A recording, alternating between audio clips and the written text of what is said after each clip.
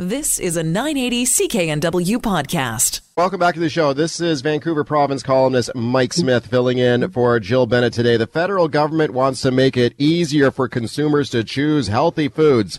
So they're planning to put warnings labels on foods that have high levels of sodium, sugar, or saturated fat. High intake of these ingredients, of course, can lead to chronic health conditions like diabetes, obesity, heart disease, stroke. So, is this the answer? We get the government putting warning labels on junk food. You know what? This is, you remember there's a junk food tax that might be in the works as well. And also bringing it back home here, ICBC, big changes there. Lots to talk about with Kris Sims from the Canadian Taxpayers Federation. And I'm so pleased she could get up early for us. How you doing, Kris? Excellent. Thanks for having me on. Thank you for coming on. Okay, let's talk about this junk food warning label. So I guess this would be like what? If you go to McDonald's, you buy a Big Mac, there's like a warning label going, oh, this is bad for you? Is that the deal?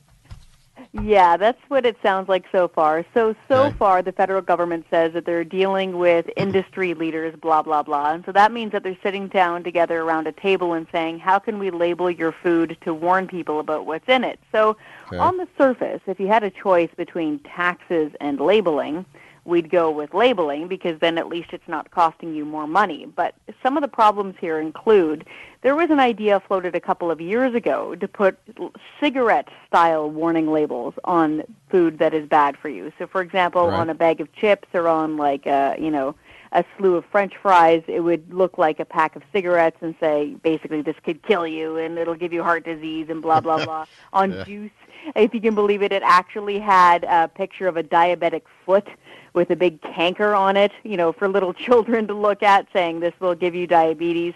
So that obviously is going way too far. And so Why is that going too far, Kris? Isn't that a good thing to warn people about?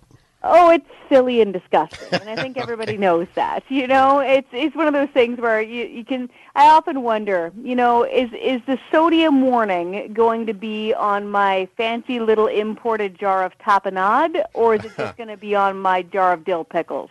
Right? Yeah. I mean, where do you stop with it? I mean, I don't know. Everything's bad. Everything in moderation, right? I mean, too much of anything's probably bad for you. It's one of those good reminders, right, where back in the 1980s, I'm old enough to remember, eggs were the enemy. You weren't allowed to eat eggs. It was terrible for you. And margarine was the best thing to eat, and no-fat yogurt. And now, ask any nutritionist, and it's the complete opposite. And so that's why we always give a word of caution whenever the government says, hey, I'm from the government, I'm here to help. And they want to start putting really ghastly warning labels on all of our food. Now, the idea of saying this has this much sodium, this is this much fat, that's fine. That's educational. But having big negative warning labels on the front of packaging, you start opening up the door to some major government intrusion there, and you start opening up the door to taxing it. Yeah, the eggs are an interesting example to cite because I remember speaking to a doctor. I actually interviewed a doctor on this show, not this show, but a different show. And he was telling me how terrible it is to give eggs to your kids. I felt so guilty because my kids they love scrambled eggs. I was feeding them eggs all the time. And this guy was saying basically, this is terrible for my kids. And then I read another article recently saying, well, eggs are not that bad, right? Especially egg yolks. And it could be considered a superfood now, depending on how young your child is. Yeah, I know, right? So it's like maybe they put a warning label on something and then they'd have to change the label later. Exactly, on butter. Just imagine on butter. Something we've been eating for as long as, about 1,000 years or so, depending on how long we've had churns. It's one of those things where really we need government to tell us that this pack of hot dogs might be high in sodium and might not be the best food choices for us. And so we understand the need to say what content it is. We're a bunch of label readers. That's important. Education is key here if you want to fight things like heart disease and obesity. And we'd rather this than a tax. But we want to see how far this labeling is going. Yeah. If it's something that's obscene or extreme or gross, that includes, nasty images like you do on cigarette packages, then no way. But if it's something that's just strictly informational, then that's another issue. But we've already got information on food, right? I mean, there's already ingredient lists on food. Yes, so there's the ingredient list, right? Yeah. And that lists everything that's in it. It lists sodium, it lists sugar. Exactly. Yeah, so this is just now label. going a step further with a like a more graphic warning label on the front. They want it on the front of the box, so that when you're buying your box of cereal or soup off of the cupboard shelf, then you know exactly what's in it or what the government wants to warn you about. And also, there's a consideration here. We are a population of a little over 30 million people. If we're importing stuff and we're requiring those importers to label things just for us, that does cause some extra costs and some extra concerns, especially when it comes to stuff like this that's changing all the time. So it's another thing that the government really needs to be careful of, that they're not strangling importers and causing more costs to be added to consumers. What's the status of this now? You said the government right now is talking to food manufacturers about this, or? So they're in their consultation process right now, and so Health Canada is asking for submissions. So if anybody has an opinion on this, do ring up Health Canada, send them an email, let them know what you think. And that means they're also right now having roundtable meetings with stakeholders. And what that mean is food manufacturers, food importers, big companies that make a lot of food, stuff like that. And so right now they're consulting with them before they come out with recommendations. Okay, what's the status of Conservative Senator Nancy Green Rain's proposed ban on marketing of junk food to kids? The latest update on that, the latest update I had on that was that it was out of the Senate and back into the House of Commons, which is extremely rare. And so usually takes at this stage, once it gets into the committee level, it takes a longer time once it's going through that. So the unique thing here, or almost unique, is that it's a Senate-originated bill. And so most of the time, senators, don't have bills that come back in through the House of Commons to become law. And this is a private member's bill coming from the Senate. So it's a real weird one. And so now that it's actually being considered by the House of Commons committee, it's much more likely to become law. And that law would be banning advertising to children, including things like banning toys and Happy Meals, banning Tony the Tiger from the box of Frosted Flakes and all the cartoon characters, including the Honey Nut Cheerio bee that does try to do awareness. Oh, that cute little bee. Right? You're going to ban the cute little bee. Environmental awareness, right? Yeah, right. Oh, yeah, right. Maybe that's true. What if they put in enough time, right, where they're promoting, say, preserving bee habitat or preserving the tiger? Then that would be okay. Are they? Then that would be okay. Yeah. But God forbid Count Chocula or Frankenberry, they're right out. Equal rights for Dracula. Yeah, okay. They'll look for any loophole they can. You're obviously against this, right? You think this is a bad idea? Yes, absolutely. Why? Yes, Why? both as because it's government interference in your own life. So there's many reasons for this. Number one, if you start getting into food taxes, things like sugar taxes, salt taxes, fat taxes, etc., one, they don't work, period.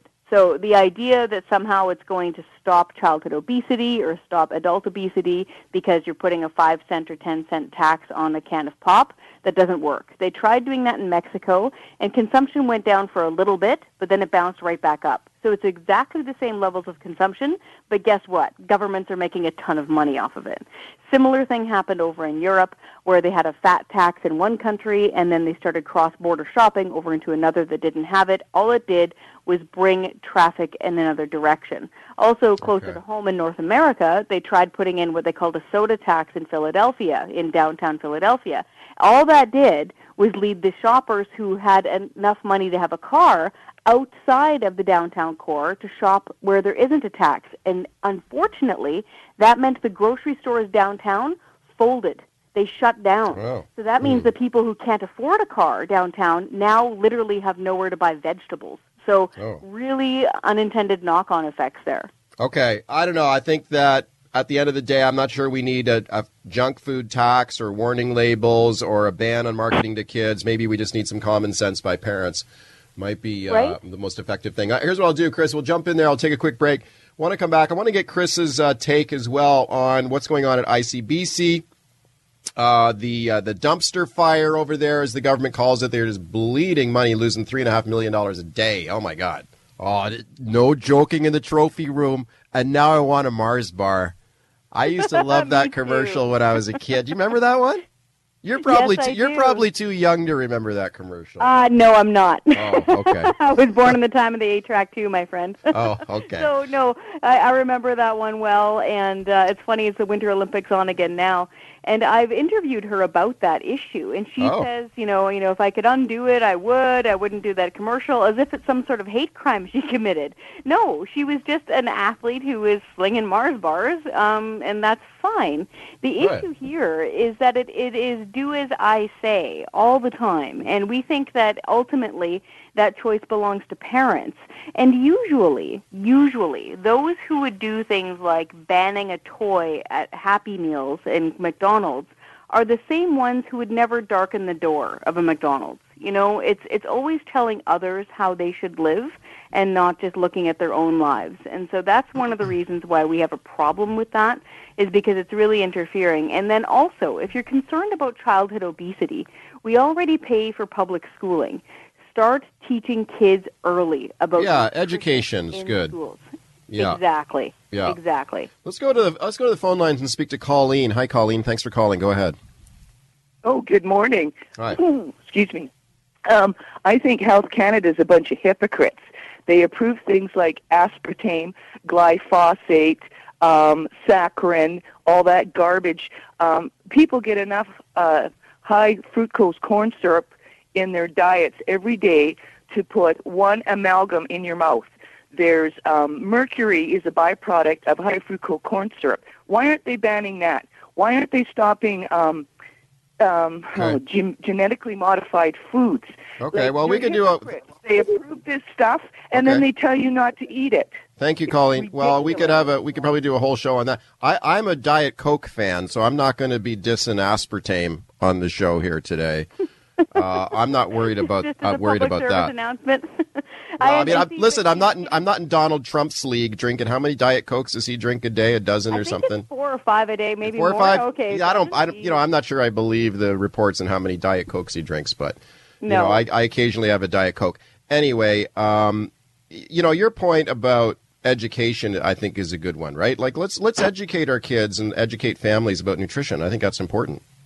Yes, it's very important. And, I take her point, maybe not on her specific examples, but this is an example of things change based on what the government says is good and is not good for you, or what the latest fad is amongst nutritionists or amongst doctors to say is or is not good for you. And so if we start forcing people to see labels or to be taxed or to be banned based on what the big groupthink says and does, that's when you start running into trouble. And so, we think that the most important part here is education. Obviously eating your fruits and vegetables is a good thing. Having a balanced diet is a good thing. Trying to, get a lot of exercise is a good thing. And if you put that into the public schools that you already pay for, into things like home ec classes, how to make your own food from scratch, having lots of recess, then that should take care of the problem much better than bans or taxes. Okay, we got 1 minute left, Kris. Real quick on ICBC, there was a report out yesterday that there was a report they somehow found $60 million over at ICBC. How do you do that, right? How do you hunt around in the couch cushions and find $60 million? And so this is just indicative of the problems of that corporation, and that's why, number one, we're super happy the government is taking this very seriously and doing a big review. Kudos to them. Number two, this highlights the fact that we need competition in auto insurance. People need to have a choice about where they shop for this stuff. Okay, well, that's not going to happen. Well, it could happen. If they change ICBC into a co-op. You don't need to scrap it. And I think co-ops fit really well with NDP philosophy. Okay. Right? I think a good idea would be, instead of using the stick to hammer people with higher fines all the time, how about a carrot? Like, if you're a good driver, you get a break on your insurance. They are saying they're going to do that, but maybe I would like to see some action behind those words. You know what's funny is they say you're supposed to get a big discount right now, but it takes forever to get that, and it's still super high. Kris, thanks for coming on. Thank you. You've been listening to a 980 CKNW podcast. Listen live at cknw.com, the Radio Player Canada app, tune in, Amazon Alexa, HD Radio at 101.1 FM HD2, and on the AM dial, 980 CKNW.